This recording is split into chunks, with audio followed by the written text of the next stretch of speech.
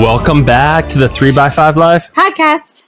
On this podcast, we talk about mindset, mindfulness, productivity, wellness, many other topics. Last week, Jesse kind of brought us occupational transparency, that term, parlayed into vulnerability. Mm-hmm. So we enjoyed that one. Yeah, I'd love to hear if you had any thoughts about that, or if you were able to see any places or areas in your professional and personal life that you were able to apply some of that, pulling the curtain back and letting people in on the messy process and where you are in any given moment. Yeah. And this week, we're going to talk a little bit about money. I don't know where this is going to go, this conversation. I really don't. But we're talk about vulnerability. Yeah. Here we go, people. And like, what does money mean to you? And like, kind of riff on this subject a little, because everybody, or most people think, money is going to create happiness. And there has been some research around being unhappy and being happy and how that relates to money. Mm-hmm. So being unhappy, the other side of the coin in this conversation, bless you, sorry, isn't happiness when it comes to money. Because if you're unhappy, money is going to help solve you that problem of being unhappy. Or if you're unhappy because of money, money can really bring that unhappiness level up to a certain threshold. So like your basic needs, Maslow's hierarchy of needs, like money's going to give you like that comfort feeling that, hey, I can pay my rent this month. Mm-hmm. I can put food on the table. But money doesn't make you happy. Let's just say you're making $150,000 and suddenly you're making, $200,000. You're not 20% happier or whatever that math turns out to be. There isn't a direct correlation there. But we have to unwind this web that we create that says, I'm dumping all my life to create money and wealth, and the outcome will be happiness. Mm. Yeah. Do you have any thoughts on that? When you said the word web, I immediately started to visualize a spider web and like the interconnected pieces. And a lot of money's a tricky thing to talk about, right? Like we all come to the table with some really firm beliefs about money that is usually shaped by our past, right? Mm-hmm. How our parents handled money, if our parents were in debt, if we struggled when we were younger, if there's a sense of lack or a sense of like you need to hold on to your money without spending it. Like we have all these really deep-seated feelings about money. And when you talk about like the happiness factor, I think having these conversations, especially with your spouse or your partner, can be really, really important, because if you have different viewpoints or value systems along the lines of money, that's going to cause a lot of unhappiness, right? Yes. So when you're talking about happiness and unhappiness, I think the first thing is to just start dialoguing about it and recognizing like, what beliefs are you coming to the table with? But then I do totally agree with you that if you did like an exercise or a practice where you wrote like things that are valuable, right, that you own or that you have, and things that are priceless versus things that are priceless, and you kind of like jot down these things. Like, what have you spent money on that's valuable, right, that holds like a value? But those priceless things, if you connect those are going to be the things that do relate and are connected to joy, to happiness, that bring you happiness.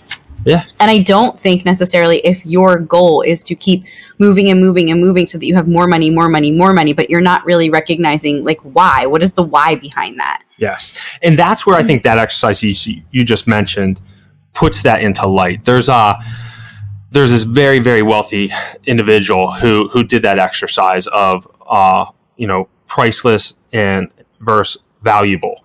And he was about to take his company was on the trajectory to like IPO. His net worth would skyrocket. And then did this exercise, and he was like in his early 50s, and he's like, do my friends, my close people I play golf with or hang out with, do they care? No, none of these people care. All the things that are priceless in my life doesn't matter. And if I grind it for the next 10 years and create all this more valuableness, not pricelessness, and takes me away from these things that are on my priceless list, what do I achieved in these 10 years? So by doing this exercise, he decided to sell his company to pour into the things on his priceless side of the list. I like that, like that mindset shift, right? Like how can we add more to that priceless list or do more or be more for that priceless list and get away from the valuable. This reminds me of a conversation that we were just having. If you listened to the podcast last week, we talked about we were celebrating our fifth short-term rental. And I have very strong beliefs that this is going to be our last one for a while because we have been very successful with short-term rentals. I'm managing these properties and we've seen like a really great increase with our like the how they're booking and people are really interested in these properties. It's been like a really fun project for us. It hasn't gotten to the point where it's felt super overwhelming. Mm-hmm. But at what point are we going to hit that threshold where it's no longer fun? And yes, we'll make more money if we keep obviously bringing this to fruition and gaining more of these STRs. But at the end of the day, that is not going to make us happy. Part of the reason why we love this is because it's fun, it's connecting, it's like an adventure, right? But when it stops being fun, I'd rather have less money in that income stream, but also not feel that sense of like overwhelm where it feels too heavy or too much, and then it impacts our relationship and how we can show up for our kids. Right. So 2 things that I want to comment on there is the things you own you, So if we continue to buy short-term rentals, those things that we own then end up owning us in our time.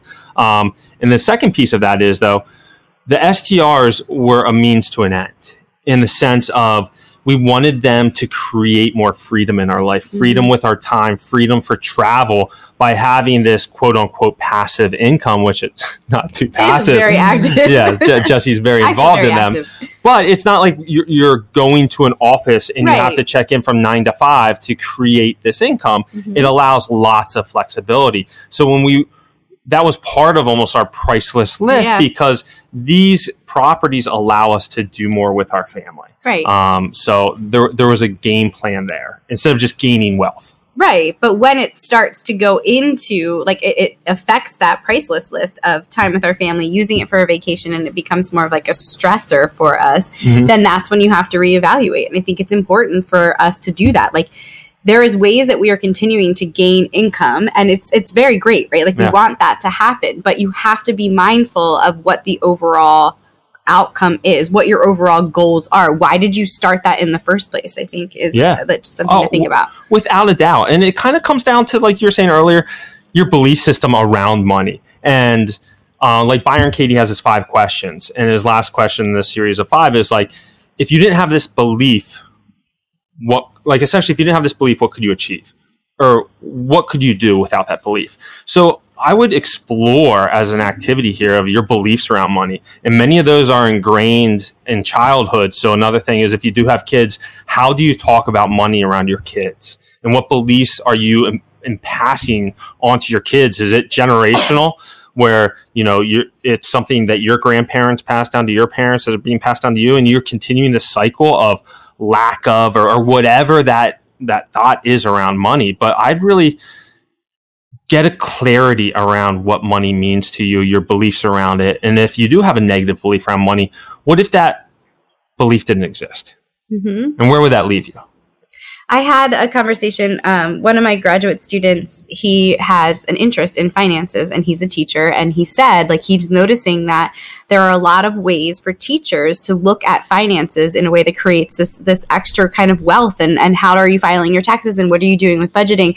And he was so passionate about it. I was like, you should write a course, because this is something that I think a lot of people struggle with. And so he's calling the course Financial Wellness. When I do like the circle of life activities where people are looking at those pieces of the pie, almost like, I would say like 8 out of 10 people rate finances as their lowest marker. And I wonder sometimes, like, is it a lack of understanding and just kind of like awareness of those like beliefs and what is kind of holding them back? And are they having dialogue or conversations? If you look at like marital disputes, like one of the top indicators of discourse and discontent in a marriage is about financial wellness and financial well-being. And so this is a difficult topic to talk about and to kind of bring to fruition for you. But I also feel like if we're not taking a magnifying glass or a microscope and looking at where we are with this, and ultimately our why for creating financial wealth, and then how that relates to our value system and those things, like we said, those priceless items in our life, I think it's really important to kind of take a look at that. Yeah. So what does money mean to you? Happy and unhappy, and do your valuable versus priceless list to help add some clarity to it. Again, this is a tough subject to talk about, but I think we need, like you said, to be more open and vulnerable about the subject. Good work, Brad. All right, guys, that's what we got for you this week. Anything else? No, I think we're good. Right. There's Hadley, girl. All right, guys, until next week. See ya.